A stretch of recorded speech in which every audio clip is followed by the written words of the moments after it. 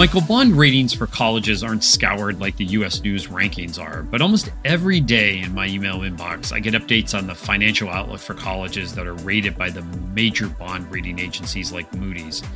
And let me tell you, the news lately hasn't been great for some colleges. It seems the federal stimulus dollars that might have papered over financial issues at some institutions are really coming to an end. And that's why, Jeff, there are so many discussions right now about what's next for a portion of the sector that is staring at the demographic cliff in the middle of this decade and wondering if a better path forward is not one that they continue to take alone. On this episode of Future You, we'll be revisiting an issue that we explored last fall: mergers, acquisitions, and strategic partnerships.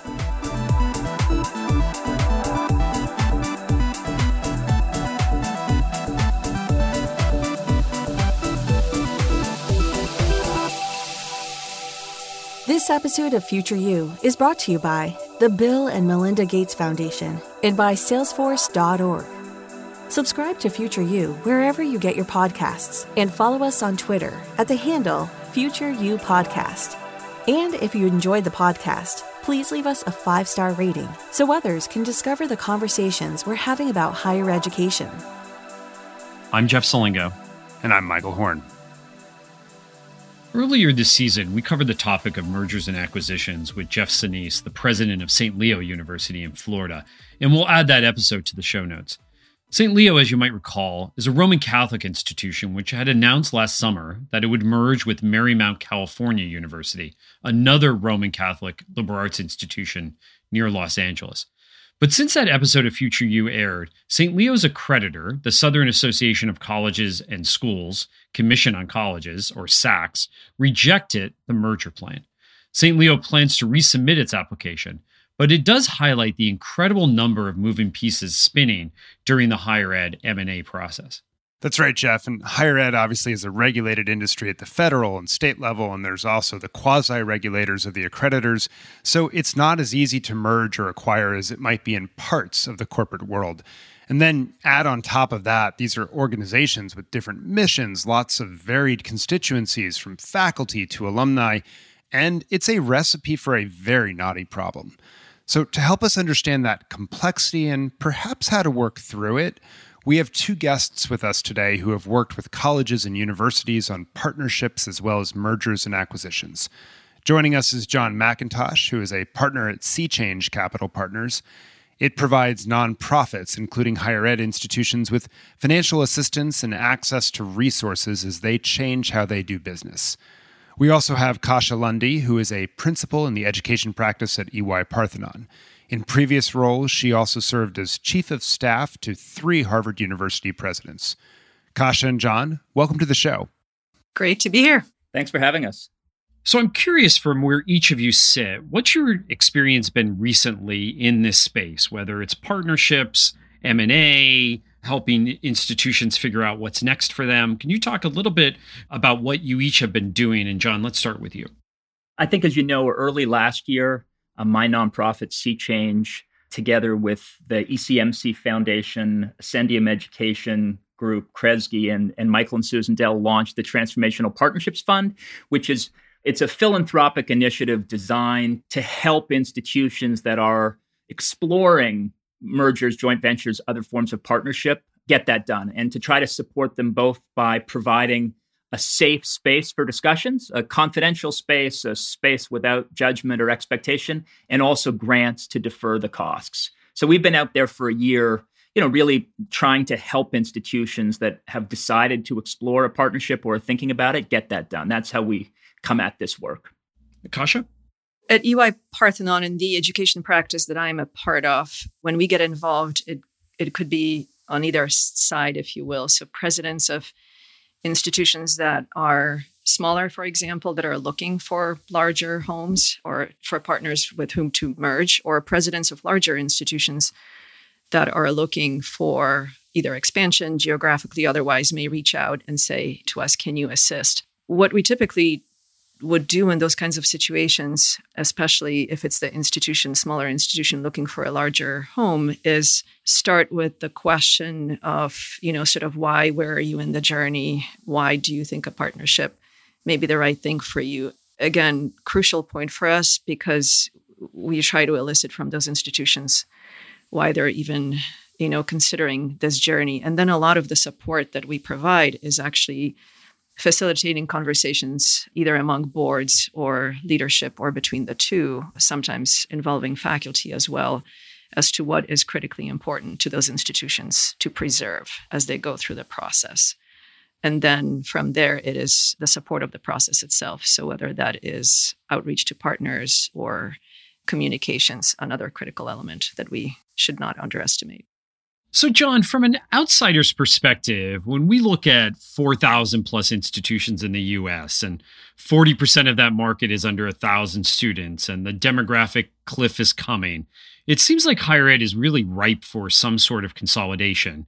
But in the case of St. Leo, for example, that we mentioned at the top of the show, there was this issue with accreditation, for example. So how much of the barrier to partner, to acquire a college or to merge is the inertia of institutions, and how much is it the regulators, whether that's the government or the accreditors? We've been, as you know, involved in higher ed partnerships for about a year as a grant maker, but it continues work we've done for 14 years.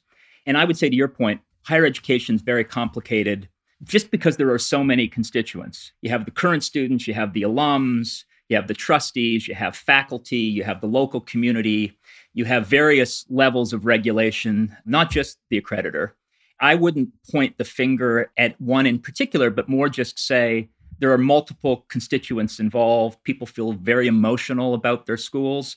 And quite reasonably, different groups are going to see particular partnerships in different ways. I think that's what makes it complicated, rather than being able to call out it's all about trustees who are sleeping or it's all about alumni who don't see reality. I think it's just more that there's a lot of different voices in the mix. I noticed that you use the word partnership there, John, rather than like mergers and acquisitions. It seems like a partnership is something less than a consolidation, though, in this industry, isn't it? Look, I think what happens in these discussions is people pick a word like partnership or collaboration, and then all they do is talk about mergers, and all they think about is takeovers. And I think we need to reflate the concept, because to my mind, it's more that there are a number of institutions who recognize that over the next decade, they're going to have to find a new path forward, that the forces that they are facing, demographic, technological, market, political, mean that going it alone is probably not the right answer. But there's lots of different things they can do. And so to me, it can be everything from a merger of equals, whatever that is, to a well-planned, head held high teach out, to sharing your back office as they are doing in New Mexico. I don't think it's helpful to collapse this. It's more, do we recognize that going it alone is the wrong answer for our mission, our students? And if so, what is it that we need? And it could be a range of things depending on the situation that the school faces. Kasia, I'm curious to bring you in here and get your framing on the same point. Are you as positive about partnerships, or do you see the real opportunity here being in M&A specifically? I think M&A is important to put there on the spectrum, but I would agree with John. It's important to start the conversation more broadly, because I think you can bring more people into the conversation that way. Inevitably, I think when you get down to it and start evaluating the different forms of partnership, if that's, a shared services thing, or if that's an academic joint collaboration kind of thing, or if it's a full-on M&A, I think there is so much work involved with all of those that in the end, sort of the juice has to be worth the squeeze. And it's very interesting as these conversations evolve. You may start in one place and end up on the other end of the spectrum in the mergers and acquisitions place. But I do think politically, and to bring stakeholders on board, it is important to start broadly. So, Kasia, I just want to dig into that a little bit more. Do you see this as sort of a progression in the conversations? Like, are partnerships and sharing back office operations sort of a first step in the M&A conversation? Or does an M&A conversation need to cut right to the chase from the very beginning in order to sort of think about the multiple hurdles to a full-scale merger or acquisition? Like, how do these conversations progress, and what are their contours? Look, you're getting the bias of one consultant, but I would say the M&A has to be on the table at the very beginning, and it should be part of the dialogue, and it should be part of sort of the ongoing dialogue between boards and leadership and other stakeholders. I do think that then, creates a situation where people will sort of go, oh my gosh, how can we go to merger right away? Let's explore some of these other options. But Michael, I would say it's important to have it there, like in the open. So a question for both of you. We've been hearing about mergers and acquisitions, of course, for quite some time in higher ed, but yet we really haven't seen a lot of this consolidation or even closures on any scale. It really hasn't been happening. But of course, now we've had this huge disruption over the past 2 years called the pandemic. And I'm just kind of curious, will COVID finally be the fuel that drives more mergers and acquisitions or partnerships, whatever words we might want to use here? Kasia, let me start with you on that question. I think you probably know, but we've been tracking these numbers over time. And so when I look at the number of mergers and closures that have occurred in the last 20 years, it actually comes close to, I think, somewhere roughly around 500. So on that, going back to, what you were mentioning, there's over 4,000 institutions here. That already is starting to sound like a fairly meaningful percentage when you hit that 10% threshold. But we have seen an uptick in the years heading into COVID, interestingly. What used to be in the single to low double digits was in the 20s to, I think, 30s during the years heading into COVID. So I do think you will see more of this. But actually, the question I would love to put out there is, are you going to see more mergers or are you going to see more closures? One reflection I have after working in this M&A space in higher education for the last 5 years is that institutions often wait too long. And so, in fact, a lot of those closures you could probably see as failed attempts to consider mergers or partnerships earlier. It's a good question, I think, John, right? Like these institutions, maybe COVID was kind of the death knell for some of these institutions, and they probably should have done something beforehand. But where do you feel like COVID is going to appear in terms of mergers, acquisitions, partnerships? Is it going to accelerate it or not? I don't spend a lot of time thinking about these questions, to be honest, because to me, where we sit, the question is more, are there institutions who, if they proactively make wise choices, if they can do that, that will be materially better for students, and particularly students of color or students from low-income background who have been told, work hard, go to college. It's the best ticket to a good life, economically and in a fuller sense of that word. And so to me, it's undoubtedly the case that over the next decade, there are going to be dozens or maybe hundreds, but it doesn't matter, of institutions where there's something to play for, that if they make wise, proactive choices, that will be materially better for their students than if they don't. And we set the fund up to try to help at least a handful of those institutions make those wiser choices. And whether we look back, whether it was a wave or not, whether it was mostly closures or mergers or teach outs, like to me, that's not an interesting question, from where I sit, to be completely honest. No, and I think that's helpful, John, right, to have that perspective in the conversation, because it also, though, suggests that staying on your own might not be the right answer for students either. This isn't just an institutional, viability question. It's also a what's the best outcome for students question. If I can just comment on that, and I think the Massachusetts Attorney General has made this clear, people forget that at least in the nonprofit context, in addition to their duty of care and loyalty, they have a duty of obedience to the mission, that at least in theory, the trustee's obligation is with respect to the mission of the institution, not the continuation of the institution in any particular form or at all. The key is, to me, because this is so difficult, is just try to put mission and students first in your mind and not temporalize and delay acknowledging forces that I think inevitably will overwhelm the status quo if you're not careful. The other thing I'd say, just to Kasia's point, is I think there's also a danger of saying there's nothing worth doing except a merger. We should wait to do anything until everybody agrees we have to do something, right? Because it's too late. And I think that there are things we're seeing where they stand on their own, but they may also be a courtship period or a stepping stone to something more fundamental if, as, and when that becomes the right answer. And so I think that if the reason you won't talk about merger is because it's the M word and you have to do it, but you're scared, that's a bad reason. But I think it's perfectly fine to say, look, Jeff College and Michael College might well be good merger partners in the future, and there may be a set of facts where we should do that, but let's build trust by combining our such and such programs or sharing our back office, because that'll stand on its own, but it may be a stepping stone to something else.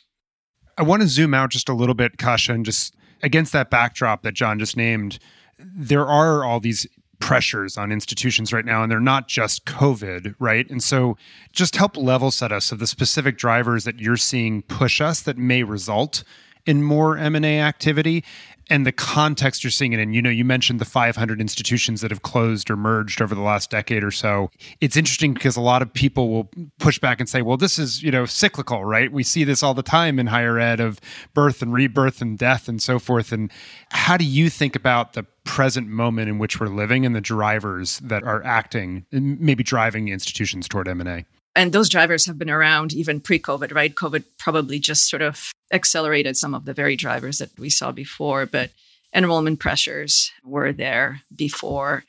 Too many institutions, potentially for too few students. That is certainly much more sort of visible among the 18 to 24-year-olds, right? Which is why everyone these days is trying to turn to the working adults as a silver bullet and thinking, maybe that's where we can get our enrollment. Maybe that's where we reconfigure our programming. Revenue pressures of all sorts. So I wouldn't say that the public has turned. Maybe that's too strong of a term on higher education, but certainly the public is more skeptical of the value that higher education provides. So there's incredible pressure on pricing as well.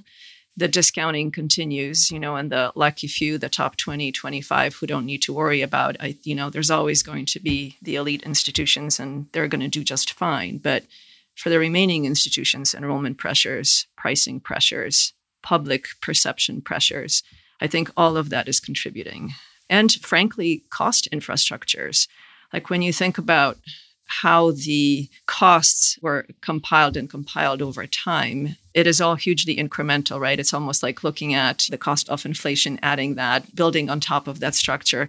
If you were to build an institution today or a higher education system, you would probably build it very differently with a different cost structure. So just all of that comes to a head, I think.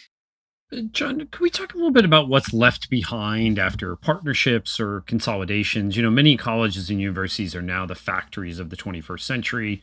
They're the largest employers in their town. They're central to the cultural and economic viability of their towns. Many of the colleges struggling right now, of course, are also serving the neediest students or students who historically have been underrepresented in higher ed. So if the institutions partner or become shells of themselves in a merger, what is really left for these communities and for these potential students? It seems in this case that M&A in higher ed is a bit different than in the corporate world where companies have to deliver shareholder or investor value. But here, it's really institutions having to deliver value to their customers, their students, but also their communities. I think that's absolutely right. And again, I think it's hard to generalize. Look at Martin Methodist. And I'm not joking when I say I think it's far more important that Martin Methodist survived than Harvard. If Harvard disappeared tomorrow as a thought exercise, I'm quite sure the students will find another place. And the kids who would have gone to Harvard will go to Yale.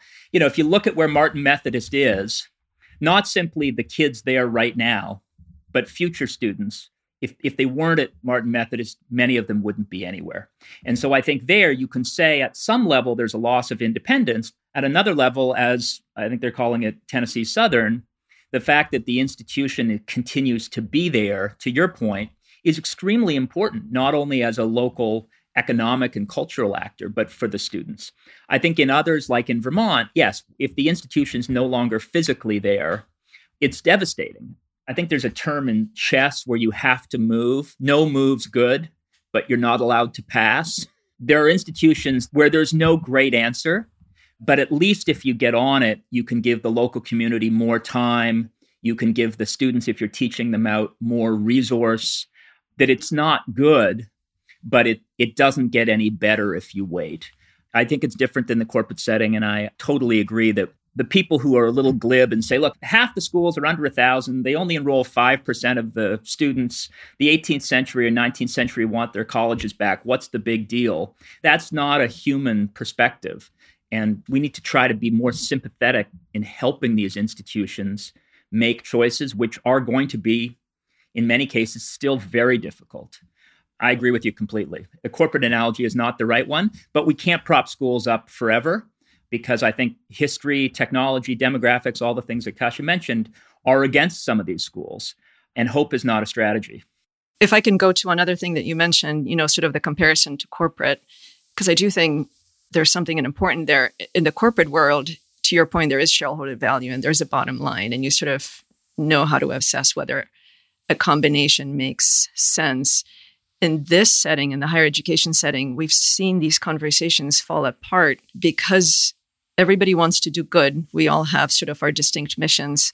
We do care about student outcomes, as John was pointing out, but I think the definition of what that good looks like is so different across the institutions that sometimes it literally falls apart on those student outcomes, on pedagogy, things like that. So it requires a certain level of finesse, I feel like, from leadership to be able to navigate through those complicated mission-oriented environments.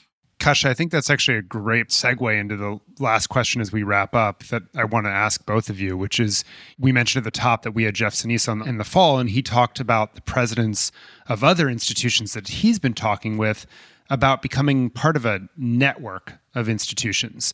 And whether it's a network or an outright acquisition, I'm just curious, your advice, both of you, to presidents on either side of the deal when you start these conversations, because I think the notion of a network gets into all these sticky questions that you just both have brought up. And so, Kasia, why don't you go first and then John follow? My advice to presidents of these institutions would be, going back to some of the things we were talking about, keep it as a lever that you may have to eventually look at or pull, but that means have honest conversations about it with your board. For it to succeed, I think it has to have a strategic rationale, so it can't just be a numbers game. So if there are other sort of transactions or other mergers that have been successful, and we could certainly point to a few where they were led precisely by, those outcomes and strategy as opposed to just by the numbers, definitely reach out to those folks and learn more. But to me, the transaction or the partnership, let's not call it a transaction because it truly isn't, but the partnership has to be motivated by more than just numbers. So it's kind of on, you, the president, the leader, to look outside your organization and see who could be a good fit with you, either from a program perspective, culture, values, whatever that is. I'd say two things. I think that look at TCS, and this is not an advertisement for Michael, being open to different structures. If you look at Goodwin, University of Bridgeport, not as a legal matter an acquisition, but Larry at NETSHE, there's a pilot program there that allows for different type of governance. So I think that there are lots of reasons to think creatively about different structures, network structures that can get the organizations what they need while perhaps preserving what they don't want to give up. And that to your original question, Jeff, I hope that there aren't problems around successor liability or stable patrimony or accreditors or whatever that get in the way of those things. If the right thing is to create I'm just making this up, a Franciscan TCS, the reason not to do that is not, oh my God, a Franciscan TCS, that's weird. So I think that those of us who care about higher education should try to do what we can to let the institutions explore creatively different ways they might work together and not force them into it's a teach out, it's a merger, or you can't do it. Kasia, John, both insightful comments, and appreciate you being on Future You, and we'll be right back after this short break. This episode is also supported by Salesforce.org. Salesforce.org is proud to partner with institutions like yours to build a better future for all. We believe creating a technology-enabled, personalized, and continuous experience throughout the learner lifecycle is so critical to driving student and institution success from anywhere. Learn more at salesforce.org/hired.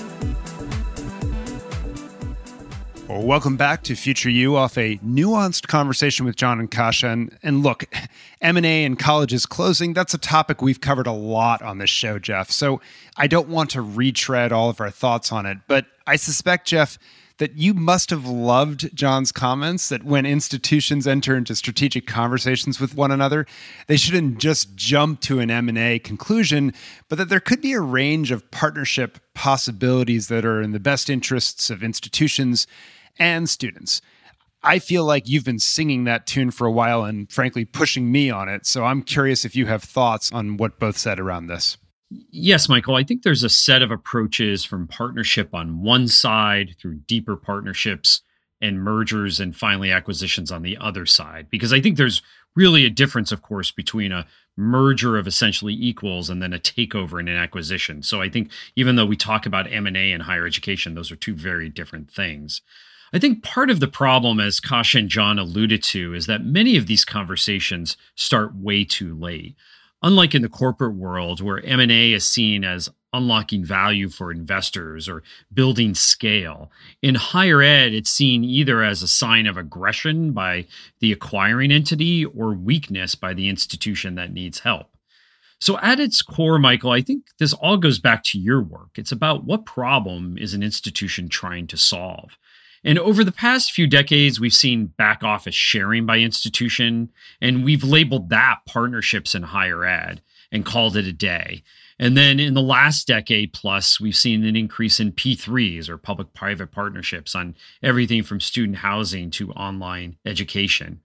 But I think the daunting set of external challenges facing higher ed right now call for something to the right of that continuum I was talking about earlier. So it's not just a simple partnership like a back office operation or even a P3. I think this is much deeper in terms of partnerships, or a better word is probably alliances or networks of institutions. That to me would be just to the left of M&A. And that's really kind of that step short of true M&A as John described it. Now, I wouldn't call it a partnership, however, because that harkens me back to the back office operations or P3s, which I don't think are going to solve the problems facing most institutions. A few years back, I was an investigator on a paper with the nonprofit higher ed consultancy Ithaca S&R that was funded by Lumina, and we're going to put that paper in the show notes. And we defined this idea of what we called higher education-focused networks. So again, deeper than partnerships. And we defined these as collaborative groups that, one, tackle a prominent social problem or challenge in the field by working together. Two, adapting the group's strategies and structures over time in response to what was happening in the environment. And three, generating a sustained flow of activities. So I think those three things show you that these are not associations or agreements between institutions to share back office operations, because they are constantly moving. What might be examples of some of these higher education focused networks? We have some current examples. For example, Achieving the Dream, which is a network of community colleges with a mission of driving student success. We have the American Talent Initiative, which is a coalition of public and private four-year institutions that have pledged to expand opportunities for access and success. Of course, we have the University Innovation Alliance, which we talk about often, which is this alliance of 11 public research universities, again, focused on student success. And we even have local examples of this. Think about Upskill Houston, which is a regional partnership among business, industry, education to really increase awareness of high growth career paths. Now, you might hear those examples and say, great, but how do they keep the lights on when an institution is struggling? And again, I think that's why many of these conversations start too late. My take is that if you figure out, for example, how to increase retention or improve career services or upskill learners, like any of these networks I just mentioned have done, your institution is not only going to survive, it's probably going to thrive. But you can't enter into these networks if you don't have something of value to offer.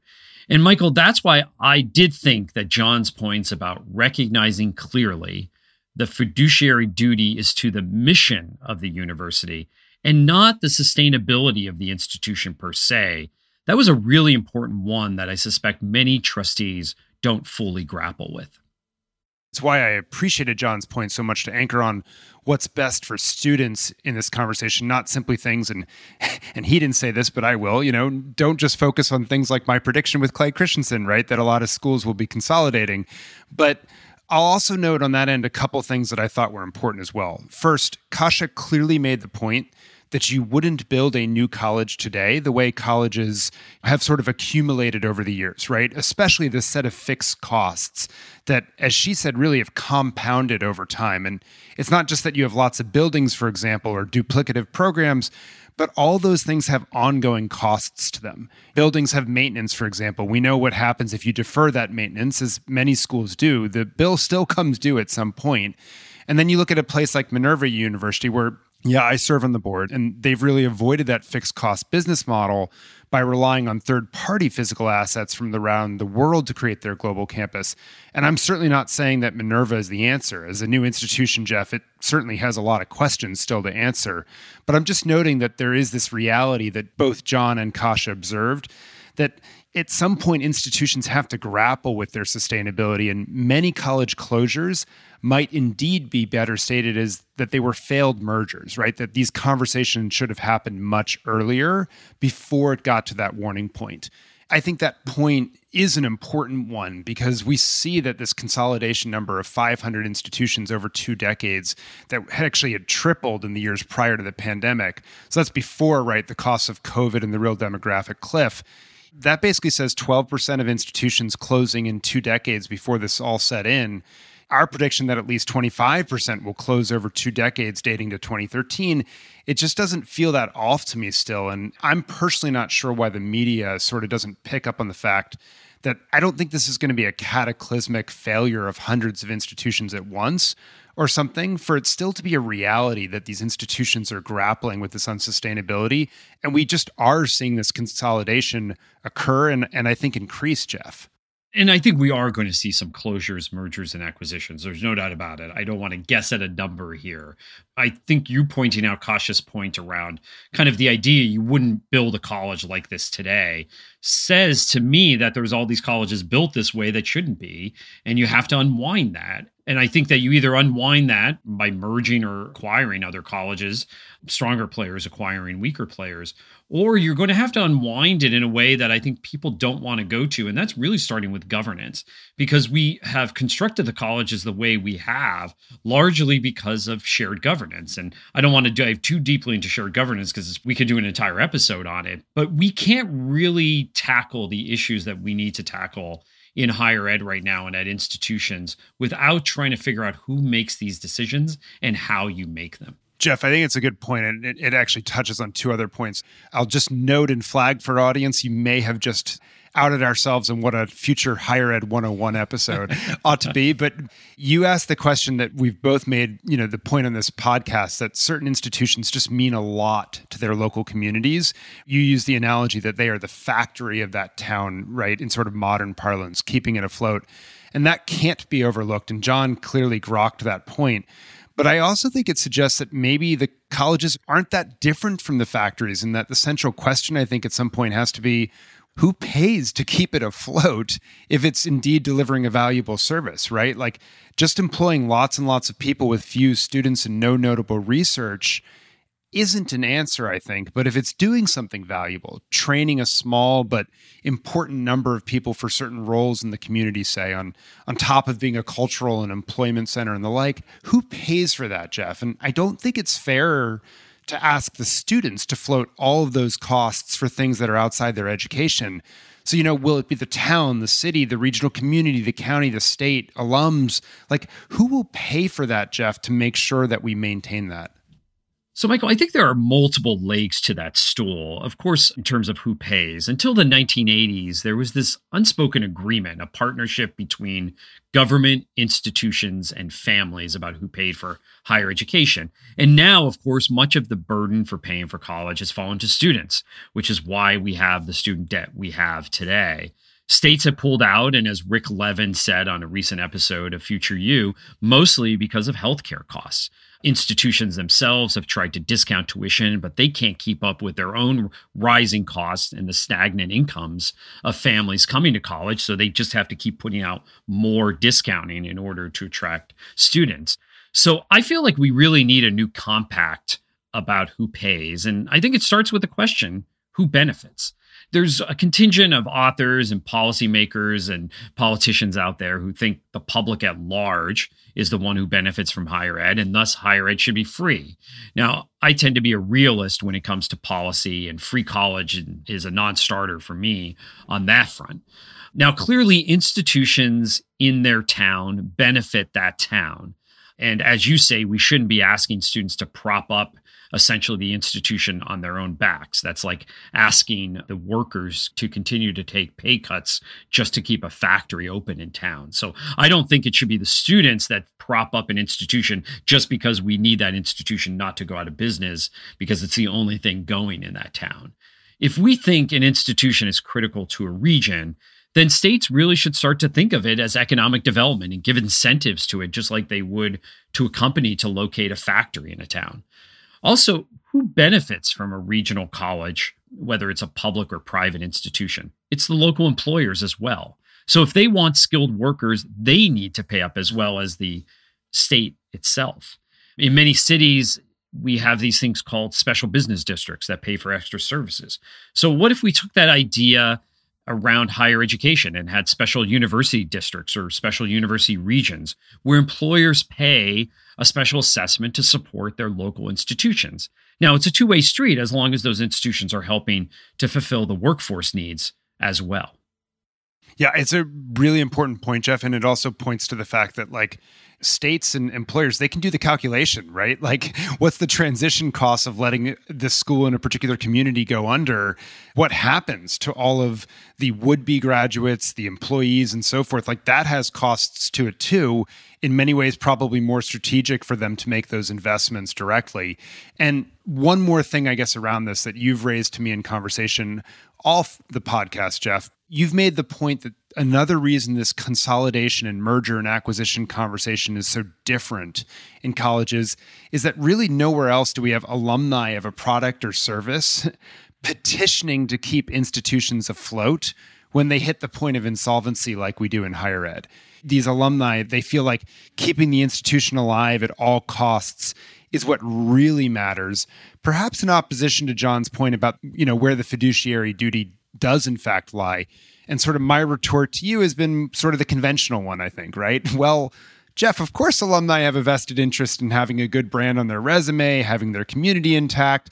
We like to belong to tribes, after all, as human beings, and we want to preserve the college tribe. It's emotional. And, in some number of cases, alumni are still actually customers, perhaps, because they give money, even if higher ed is perhaps not as particularly transparent as they could be about that relationship or maybe dependency in certain cases. But I think that struck you as an unsatisfactory answer about why do we have this dynamic where alumni are so emotional about keeping their college afloat. And so I'm curious your thoughts. Well, first of all, Michael, I think more alumni complain about how their alma mater has changed than actually probably give money to it. If you look at the average alumni giving rate reported to U.S. News and World Report, it's only 11%. At the same time, I don't think we want to get into a situation that only those that give have a say in what their alma maters do. So I think the time has come for another new compact in higher education, and this is around alumni that allows institutions more flexibility in pursuing partnerships and maybe even mergers and acquisitions if it comes to that.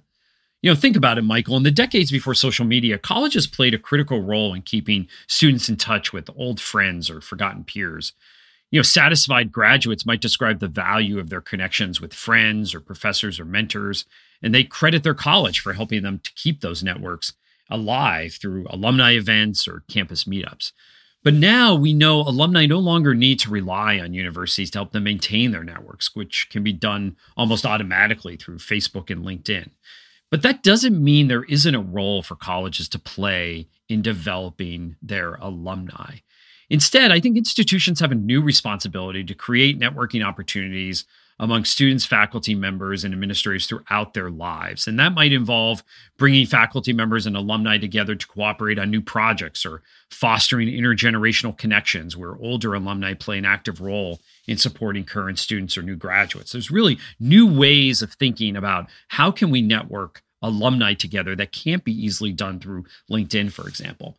I think if institutions are seen by their alumni as building their future, rather than only preserving these past memories of life on campus, I think alumni would be more willing to support the idea of sustaining the institution, even if that means it might need to merge to survive. Now, I could be wrong, but I think that too much of alumni and development in higher education is built on nostalgia in order to generate dollars, rather than the possibilities for the future as alumni when they think about the various stages of their own life. So really, it's built on this past rather than this future. And I think if we start to focus on that, I think we're going to start to see alumni maybe get more behind the idea of these deeper partnerships, or maybe even perhaps mergers and acquisitions. And so with that, we've come to the end of another episode of Future You. Really, a lot of thanks to John McIntosh from Sea Change Capital Partners and Kasia Lundy from EY Parthenon for joining us. And once again, thanks to all of you for listening. We'll see you next time on Future You.